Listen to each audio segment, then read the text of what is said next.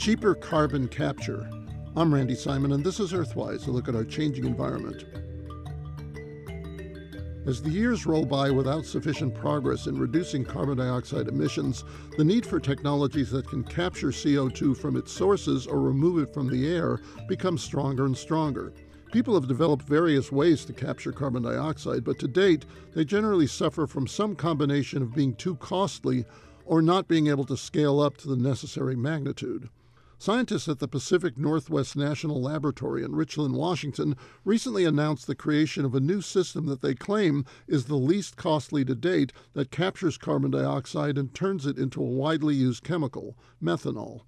Technologies that simply capture carbon dioxide that then needs to be stored in some secure location are difficult to implement from a cost perspective.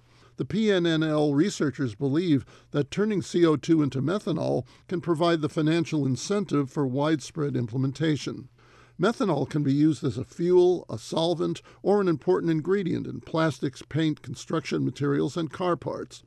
The system is designed to be installed in fossil fuel-fired power plants as well as cement and steel plants.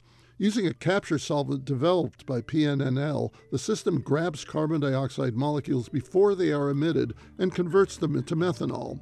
Creating methanol from CO2 is nothing new, but capturing the carbon dioxide and converting it into methanol in one continuously flowing system is new. More work is needed to optimize and scale the process, and it may be several years before it is ready for commercial deployment.